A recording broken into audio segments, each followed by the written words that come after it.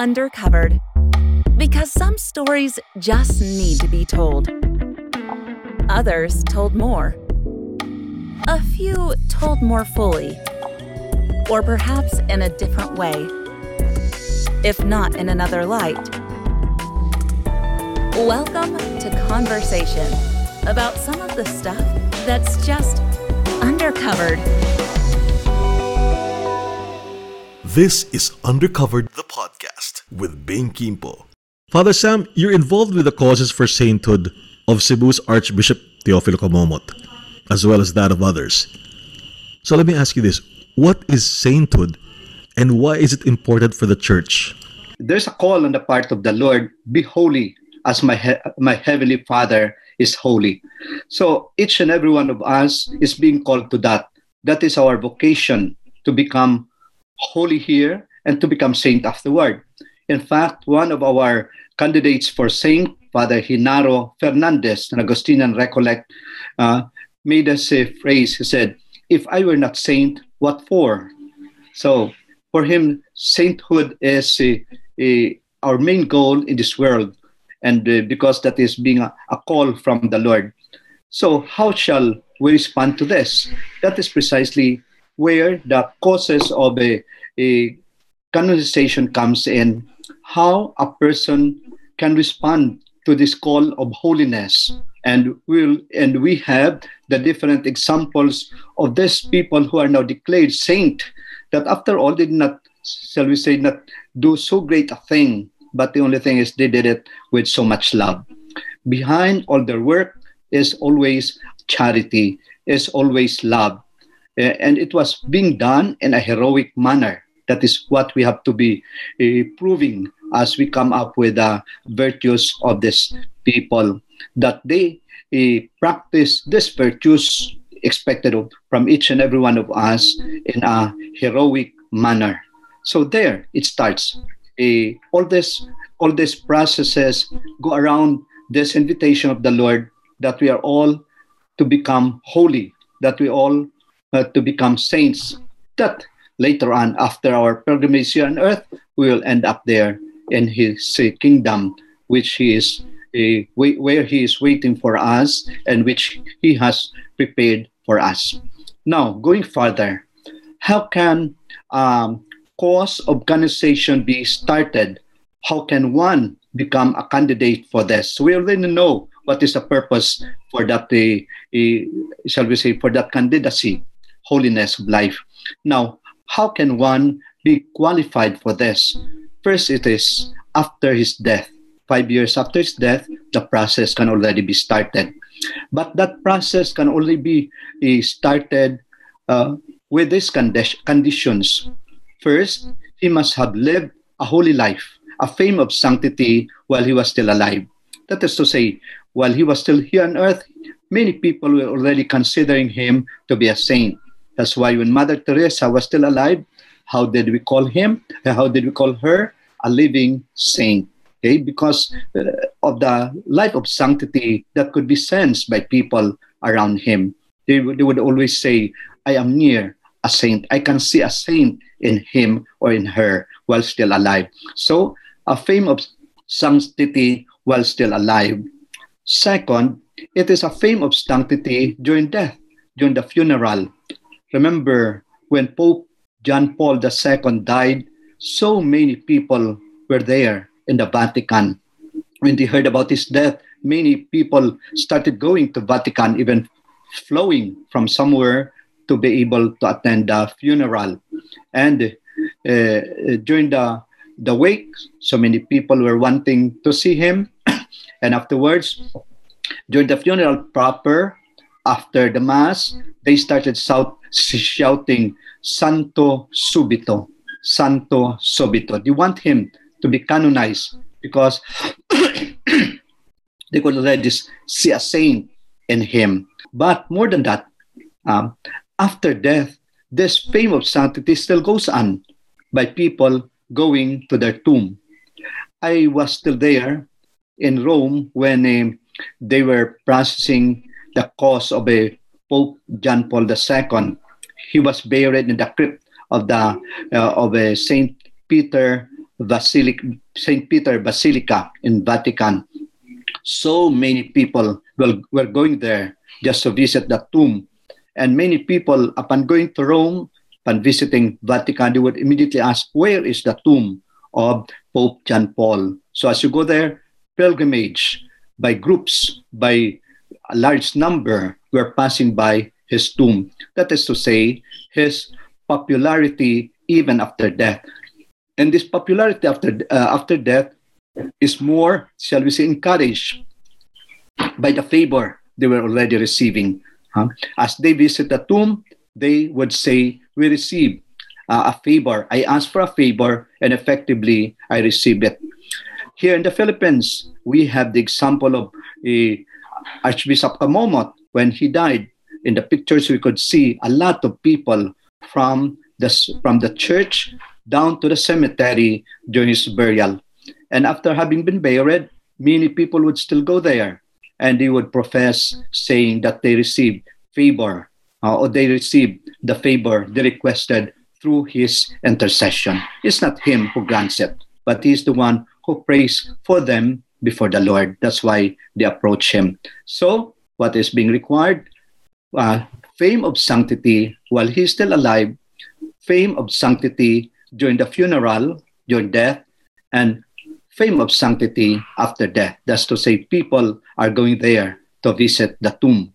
With this, we can present, or a candidate, a person can be presented as a candidate, and this process starts first in the diocese where he died, not where he lived, but where he died and where he is buried. Who are the key players involved in this process? The very first one who will be moving will be the author. The author is the one who asks that this be opened. If the candidate is a religious, then it will be his superior, likely to be the major superior, the provincial, or the general. Or if it is in the diocese, it may be the bishop himself who will move for the opening of the process. Okay. Now, after having that, when we call that libellus, petition for it to be open. When there's already the author will assign somebody who will be the one to move. In a civil case, we would say the lawyer.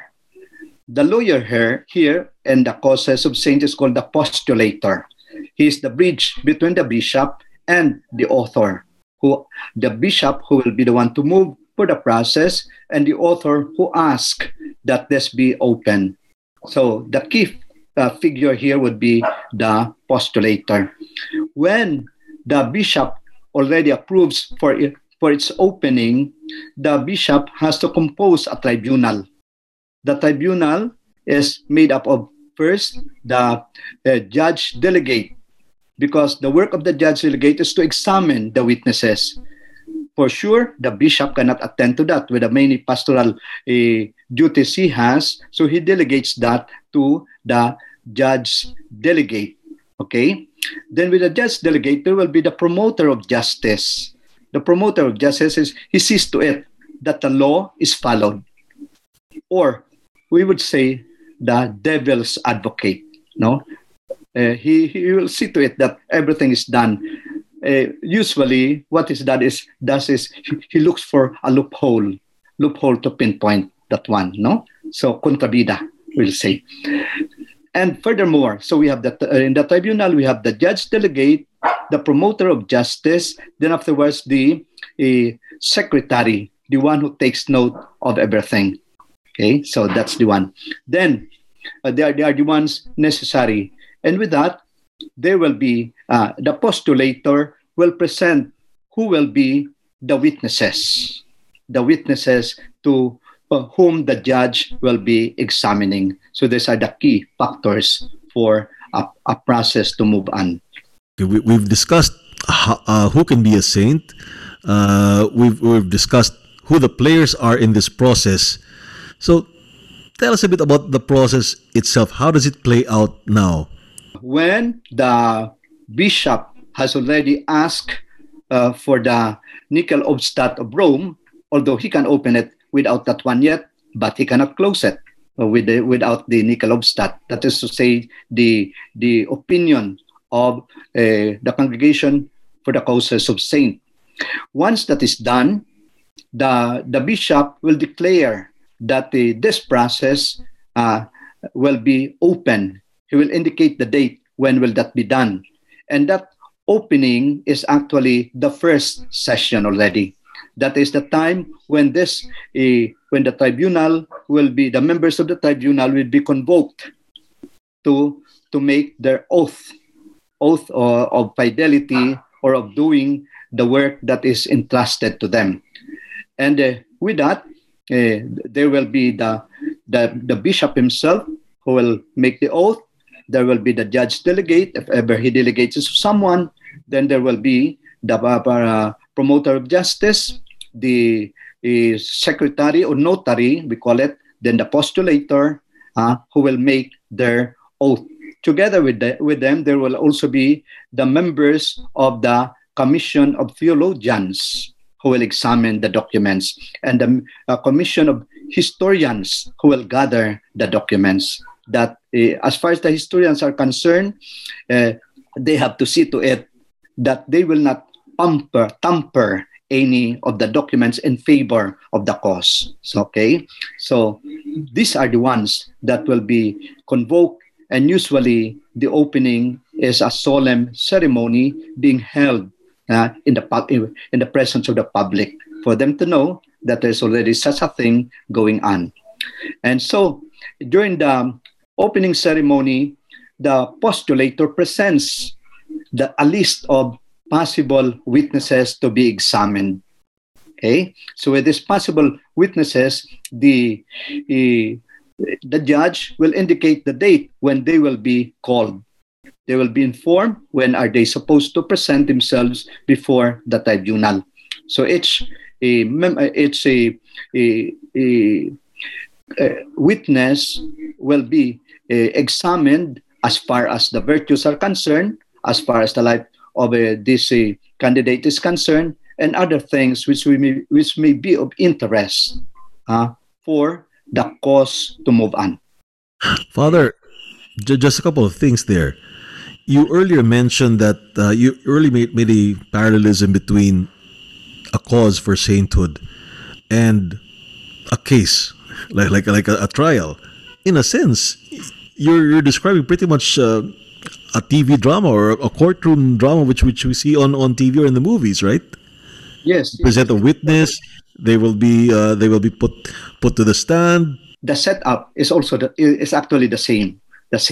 There is the judge. The witness is before the judge, and there will also be the promoter of justice, and there will be the secretary who will be attending to this interview, as we call now, when this will take place. Does all of this take place in the locality of or in the diocese where that person, the candidate for sainthood, died? At any point, does it actually go to Rome? Okay, this takes place in the diocese where the candidate died. Take, for instance, Kamomot. Kamomot died in Cebu. So the interview was done there in Cebu. In the most of the interviews were done in the Arzobispado, the office of the bishop, or in the tribunal of the archdiocese. However, there may be some witnesses who do not live in Cebu, and it will be inconvenient for them to come. Like, for instance, Kamomot was first an auxiliary bishop of Haro.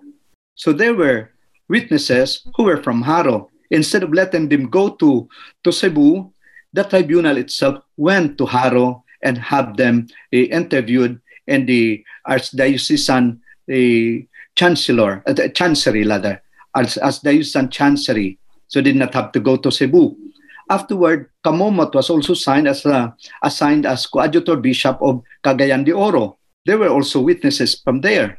Instead of them being called to Cebu, the tribunal went to to Cagayan de Oro, and they interviewed the witnesses in the chancery of the Archdiocese of Cagayan de Oro. So not necessarily that they have to go there, not even to Rome. I've heard of a diocesan phase and a Vatican or a Roman phase. Tell us about that, please. So when the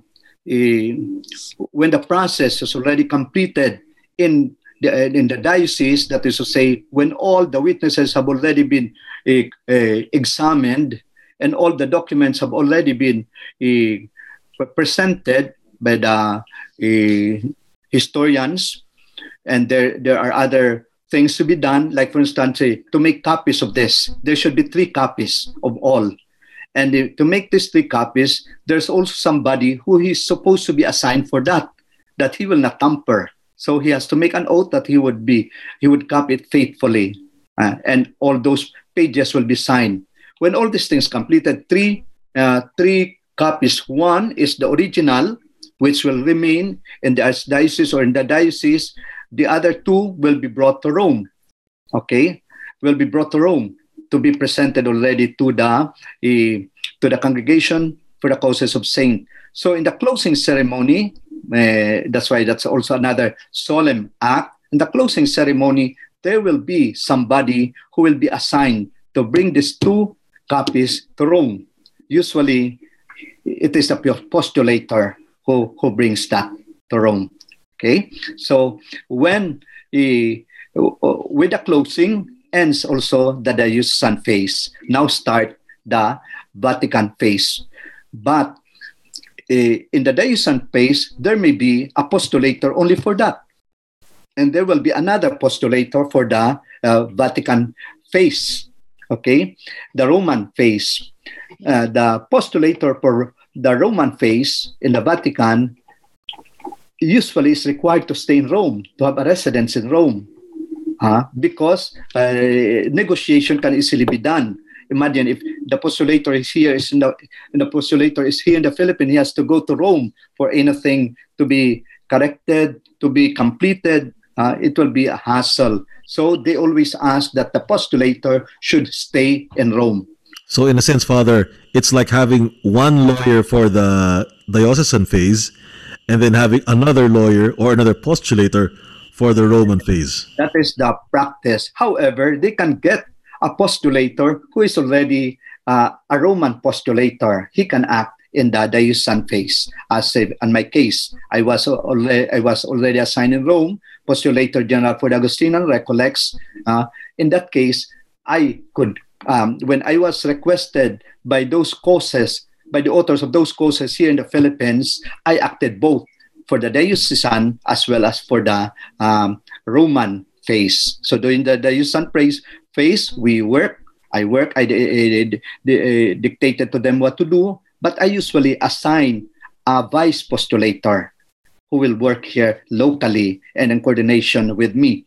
And when everything is already set, I come and work it out with him and bring it to Rome. And when I'm in Rome, there, I act already as a Roman postulator, and for whatever I need in the Philippines, I would contact this vice postulator. A while ago, you mentioned a few terms which are probably familiar to us because they're mentioned every now and then. But please contextualize these for us. You mentioned terms venerable, beatification, canonization, and then miracles needing to be performed. So please tell us, because a lot of talk about the process of sainthood actually deals with that, putting together, getting to a next step, and then requiring certain miracles to be given to that to be able to make that next step. So tell us, when does one become a venerable? When does one become beatified? When does one become canonized? And what are the requirements for each step in that process, Father? When a cause is started, in the deusant process, that person becomes a servant of God. Okay, the process goes on. The deusant process, as we mentioned earlier, and after that one, when the deusant process is completed, it's brought to Rome for the Roman process, and Rome will examine whether the deusant process has followed the requirements for a process to be done. And when the deusant process approved by Rome, by Vatican, then it will be granted the decree of validity. That is to say, that the deusant process is valid. When the deusant process is already declared valid, then the positio could be started. The Vatican will assign a relator. A relator is like the one who directs a thesis. Positio is just like a thesis with a title of this Kamomot practice virtues in a heroic manner. Okay, so there will be the director of the thesis we commonly hear, but in Vatican it's called the relator of the positio, and the relator will have its own collaborator who will actually be the one to write. Who will be the one to write the positio, the collaborator. So the positio is to prove that this person practice virtues in a heroic manner. So every virtue has to be proven there according to the documents, according to the testimonies. Okay, when this is completed, it is presented to the Vatican. I don't know if this is in the video. It will be this. If this is in video, this is the positio.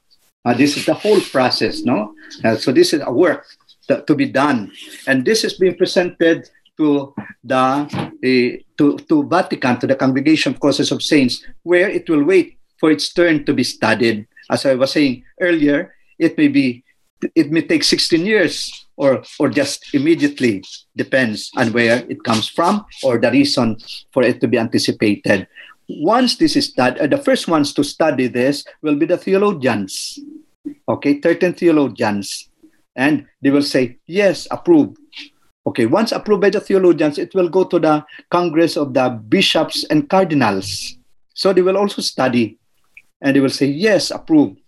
And with that, the prefect will go now to the Pope and present it. We have already approved this. And the Pope will confirm and say that this person indeed practiced virtues in a heroic manner. Once that is done, once the virtues are approved, there he will be granted the title of venerable. And venerable, Father, means God, venerable. Okay, from venerable, now being a venerable, there's a need for miracle. For miracle, one miracle for him to become blessed. And when beatification takes place, another miracle after beatification for him to be canonized. So blessed, and afterwards canonized, saint. Okay, so these are the processes. all right, Father. Thank you for clarifying those steps. So again, servant of God, venerable upon confirmation, and then upon a miracle, you become a blessed, and upon another miracle, you can become a saint. Saint, yes. All right, and the step to making you, the last step to making you a saint is a ceremony called the canonization. Yes. Right, and before that, in making you blessed, that was the beatification. Yes. All right, Father, let me ask you this now. What is the difference between a saint and a martyr? And let's take that definition two ways. Defining it in terms of the work that one does that merits you being named a saint or a martyr, and the other is the process that one goes through. Okay, we mentioned the beatification. Okay, the as far as declaration of martyrdom is concerned, it has to be proven that this person defended faith, stood in favor of faith, even at the expense of giving his life. For martyrdom, it has to be proven that he accepted death in favor of his faith. He was asked to renounce it for him to be saved, but he did not renounce. Rather, he preferred death instead of renouncing his faith. So that has to be proven that indeed that is what happened. So many times people would say, witnesses would say, when he was about to be executed, he was given a chance to renounce, but he did not renounce. And at the same time, on his way to martyrdom, he was thanking God. He was singing. He was encouraging his companions not to get discouraged. And he was even saying, you can kill my body, but you cannot kill my soul. In fact, I'm happy because the moment I die, I enter heaven.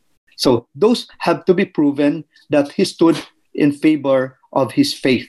Okay, once that is proven through the witnesses, and at the same time approved by the Vatican. So first by the theologians, the same also process. Theologians, the bishops and cardinals and the Pope will say yes, he defended faith up to the moment of death. He will be declared blessed or martyr without a miracle anymore. In the normal way, if it is virtuous, there should be miracle before beatification. But the declaration of martyrdom is already a beatification. Okay? Now, for him to be considered a saint, there is a need for miracle, for canonization. So as far as martyrdom is concerned, all that is to be done is to prove that he died a martyr's death. That will be the beatification already. No miracle. But for him to be canonized, there should be a miracle needed. Like Pedro Calungsod. Pedro Calungsod. That a baby who was already declared dead, but the mother would not accept that death. He prayed to Pedro Calungsod. He was only beatified by then, declared as martyr. And when they presented this cause, it was approved. And precisely because of that, he became a saint, was declared a saint. The causes, Saint Mother Teresa, yes, and Saint Pope John Paul, they were done in quite a speedy fashion. Yes. And many causes that we're familiar with are still, in a sense, they're still ongoing.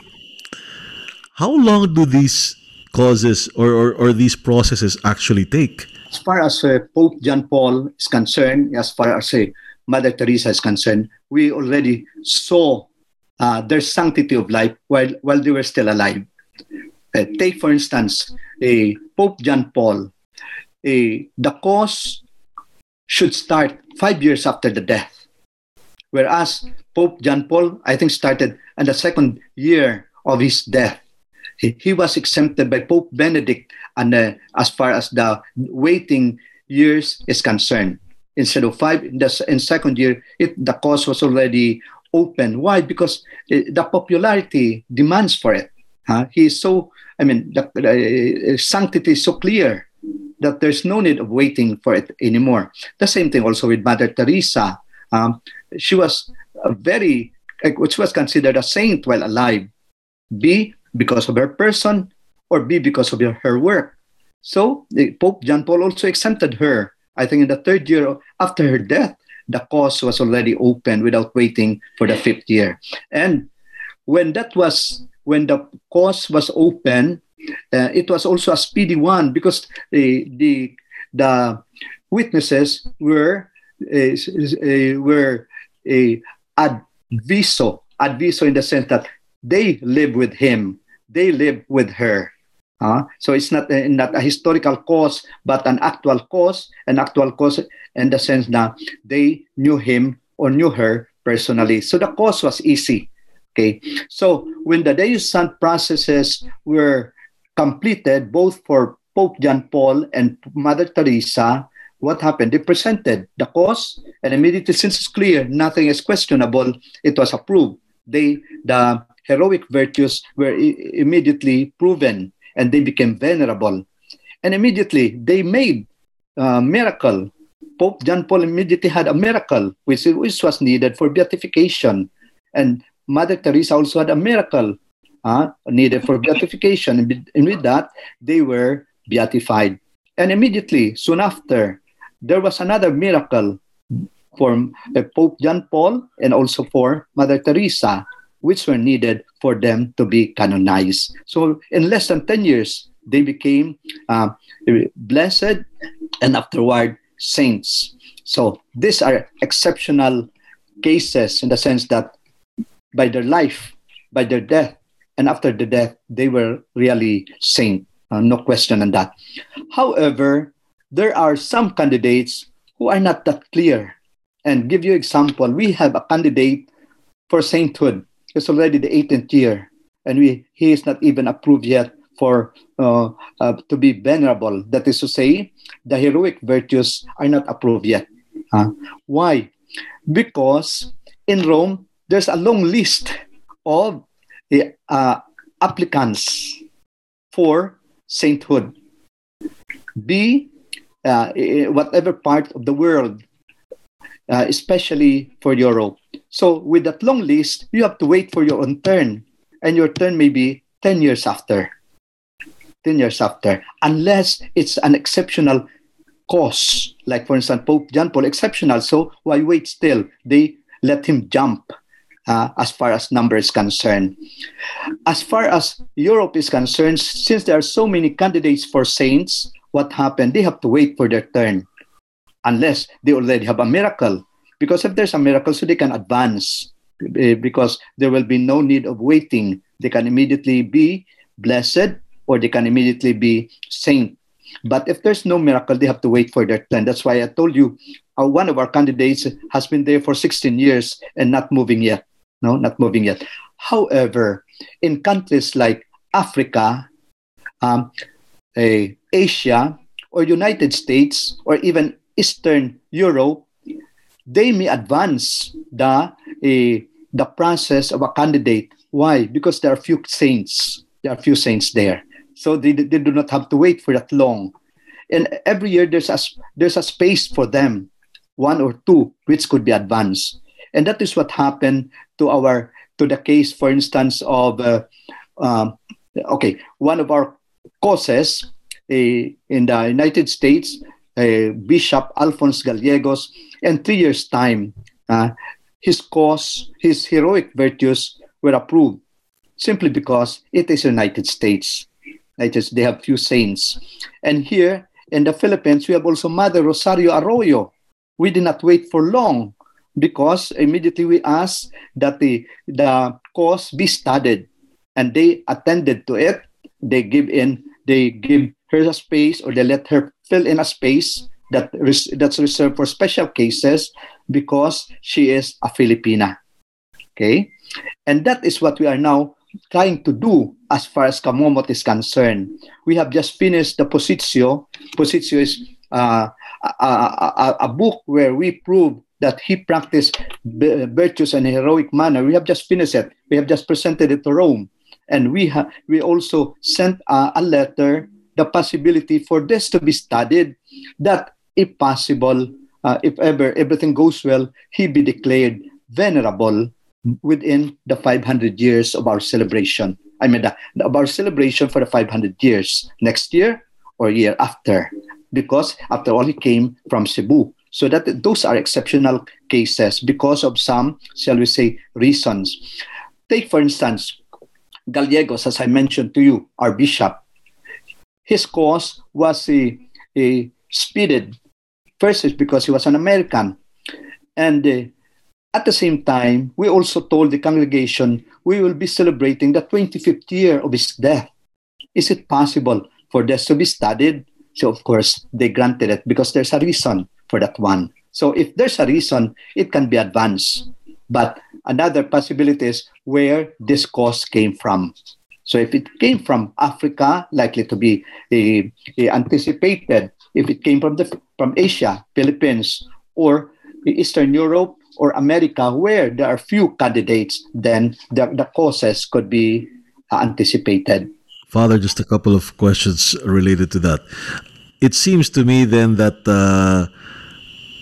those living closer to the modern era, to our times right now, they do have an edge in a sense because a lot of the evidences document of the what they say, of what they were saying, of their preaching, of their acts.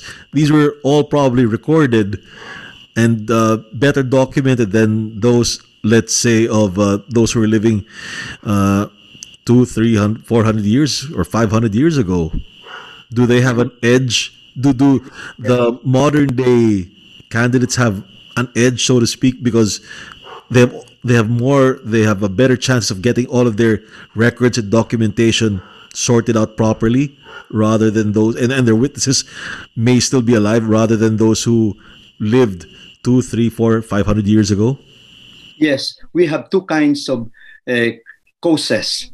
Modern causes with the, shall we say, many of the witnesses still alive, and the historical causes wherein they're already dead. They have been dead in the 18th century, the 16th century, 19th century, wherein practically there are no more living witnesses. So, of course, the historical causes are quite difficult in the sense that there should be, we based our document, our argumentation on the documents. They are more documental. Whereas the modern causes, we base our argument on what people say, people who may have lived with them, people who may have known them directly. So it's much easier. Yes, it's faster. The historical cause has a lot of requirements. First, it has to go through the commission of historians in Rome. The Congregation for the Causes of Saints have a committee of historians who will go through all this. If it is if the guidelines for the historical presentation is well followed. And the Historical Commission will demand documents. That is the reason why we have, for instance, the Talangpa sisters, Sister Mother Dionisia and Mother Cecilia. They lived when in the 18th century, and there are no documents. People who talk about them, they talk about what they have read already, a book which was written 10 years after their death. That's why it's difficult. We cannot come up with things wherein we do not have something written as our basis. For that, there should be more documents. That's why when we go to the Vatican about this cause, they will always tell us, where are your documents? So the sisters could talk about their life, but what they talk is what they have heard. But there's no basis. Basis. Hearsay. So, that's the sad part. I've actually read their story, and I'm fascinated with the story of the Talagpas sisters, and more importantly, their legacy right now, because in a sense, what they started is now, a global organization, and a proudly Filipino global organization that's, of course, part of the Recoletos community. And well, it's just a bit sad that they came from a time wherein, no social media, not much documentation happened, and many of these things are sadly, they were just passed down through word of mouth, and not much recorded history about them exists. Yes, that's true. That's the difficulty that we have with regards to this cause of Mother Cecilia and Mother Dionisia. Whereas is that they died immediately. They did not stay long for them to be able to have written something. Like, for instance, the Mother Consuelo Barcelo of the Augustinian Sisters of Our Lady of Consolation. She died. She was also of the past century. But the only thing is, she stayed long as a superior. She has written a lot, and they are the basis for the documentation. They are the basis for the argumentation about her sanctity. Father, apart from San Lorenzo Ruiz and San Pedro Calungsod, I want to ask you this. Are there other saints who spent time in the Philippines or worked with and for Filipinos? I ask it because I'm familiar that with from your order, the Order of Agustinian Recollects, you have San Ezequiel Moreno who spent time in Las Piñas, in Quiapo, in San Sebastian, and in Palawan, and as well as the OFMs, the Order of the Franciscans, San Pedro Bautista, who spent time here in the Philippines as well. Are there any others like them? Yes, we have the martyrs of Motril. We have martyrs who stayed here in the Philippines. They started their missionary work here until they were called back to Spain, and they,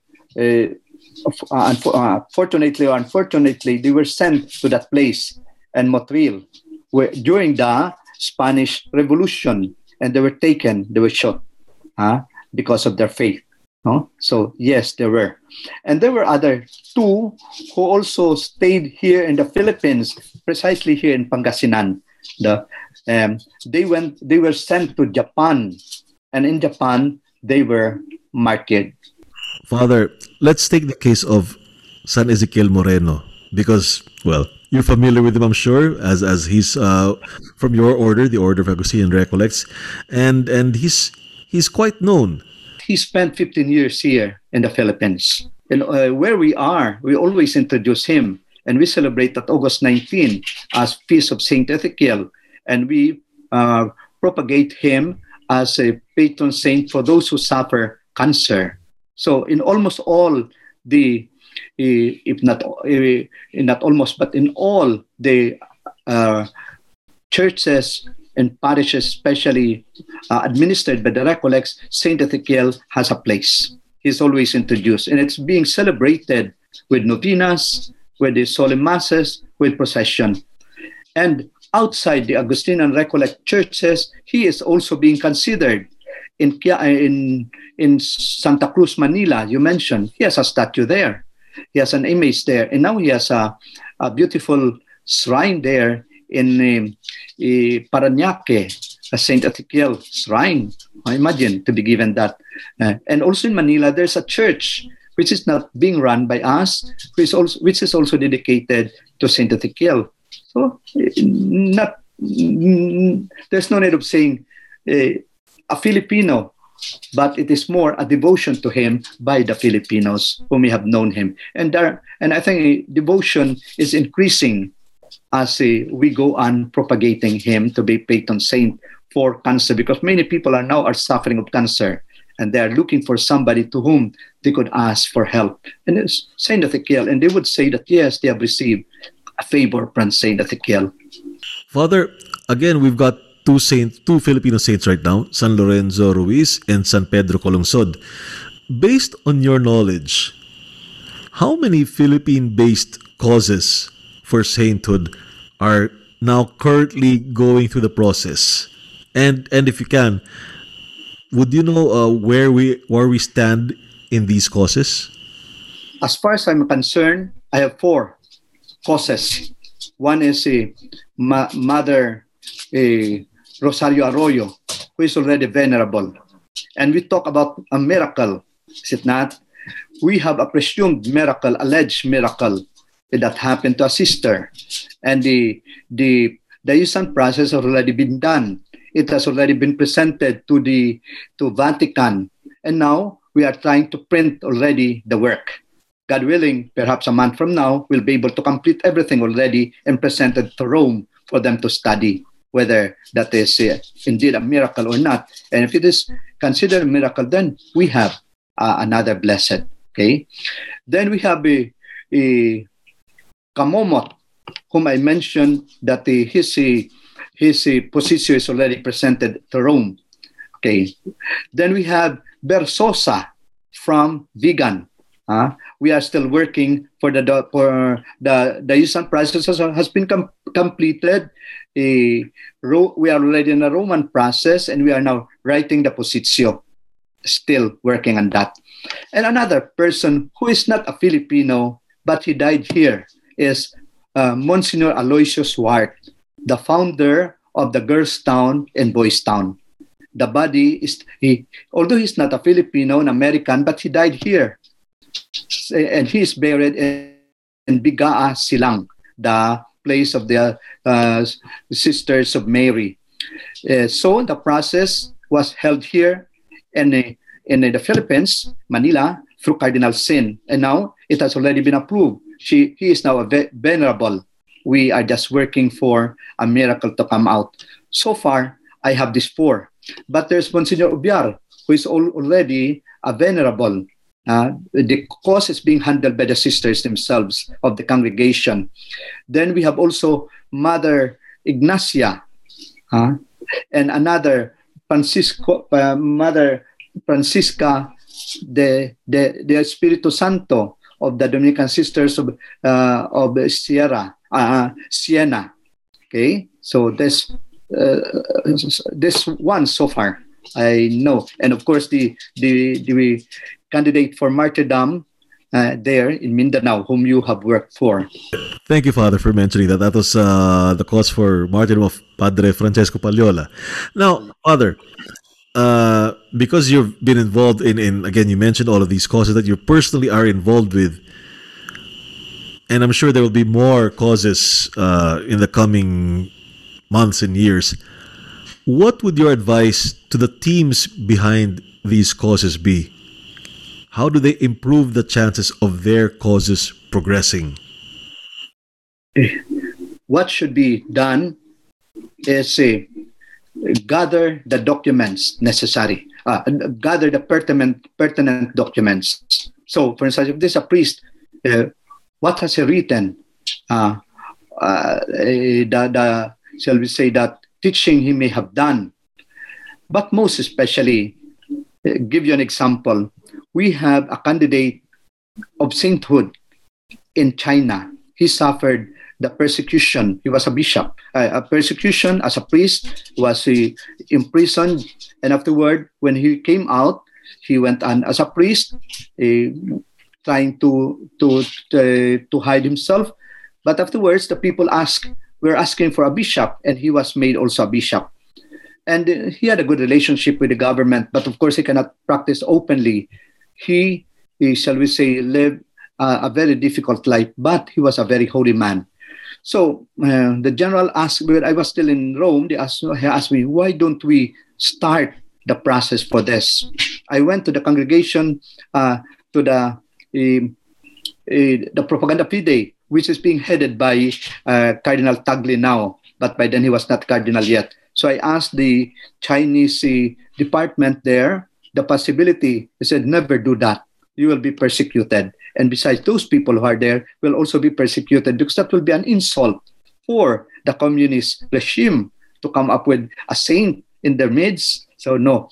However, the prior of that province to where the China, our apostolate in China belongs, told me, how about asking now people, while still under Chinese regime, asking people about him, interviewing people about him, so much so that since they know him personally, at least we get the first-hand testimonies. And when they are dead and we can have the opportunity to open, at least we have it here. We call that extrajudicial process. This happened also with Kamomot.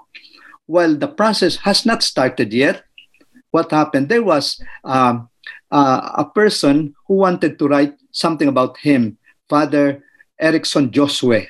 He wanted to write a biography of him. So he interviewed people who were close to him, who knew him. He was able to gather, I think, 16 witnesses, right? Shall we say, first-hand witnesses. He was able to gather that, put that in right. Actually, he taped that, but they were there. So 10 years later, when the process was opened, we have those extrajudicial testimonies, and they are included. They were transcribed. But we said that this was done before the process was open. So what could I advise to these people? If you know somebody who may have died, somebody dead already, but he lived, shall we say, a holy life. The best is ask people to write something about him, to write those people who may have known him to write something about him, or they interview them as far as the sanctity of this person is concerned. Because for them to write, they may not be able to write.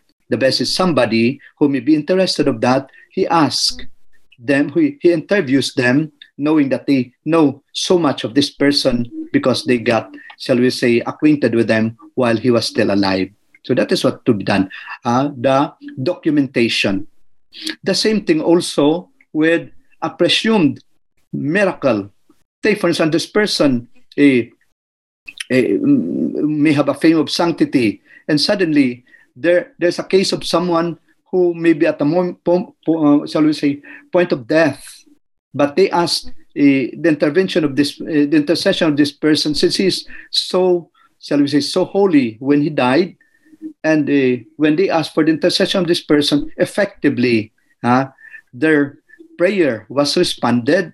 They have to gather the medical documents, all the documents to prove that he was already in a serious state, and he was already supposed to die before they call on the intercession of this person, although the process may not have started yet. So much so that when the process starts, 10 years from now, 20 years from now, the documentation are kept.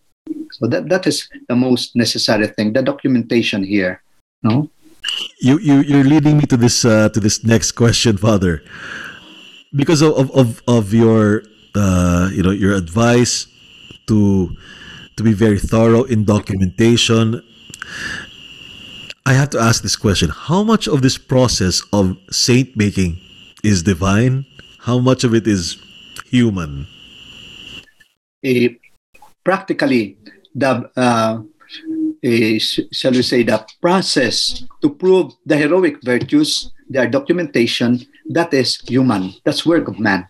That's work of man. Now, for the miracle, that is already the divine part. We will just document it, but actually, who did the miracle? So many times we say, yes, we have already proven that he lived a heroic. He practiced virtues in a heroic manner, but unless he does a miracle, we cannot do anything. The miracle is already his own making. So we ask people to go to him, ask for favor, and whenever they receive something, to tell us about it. We will help in the documentation, but the miracle is to be done by that person, okay, or through the intercession of that candidate. So that is the divine. Actually, there was a move, or there was a proposal on the part of the postulators to remove this, to declare somebody blessed the moment the heroic virtues are already approved, that he is already venerable. So they said the possibility for him to be declared blessed. The Congregation for the Causes of Saints object in the sense that they said miracle is the divine confirmation of his being a holy person. So that is the divine part. Father, again, let's go back to Archbishop Komomot. How is that cause coming along? And what are the next steps? Progressing well.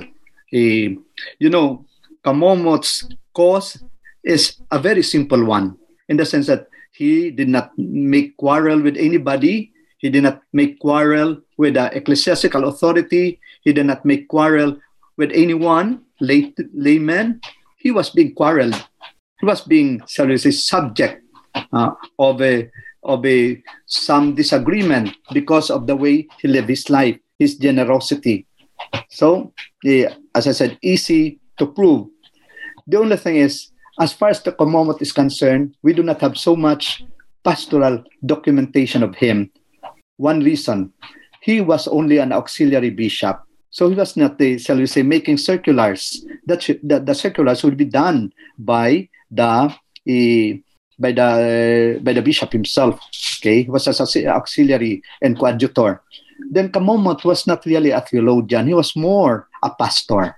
He was more pastoral in his approach. So we did not have so much written. If ever there are, it's just, shall we say, out as a sketch, or how do you call that?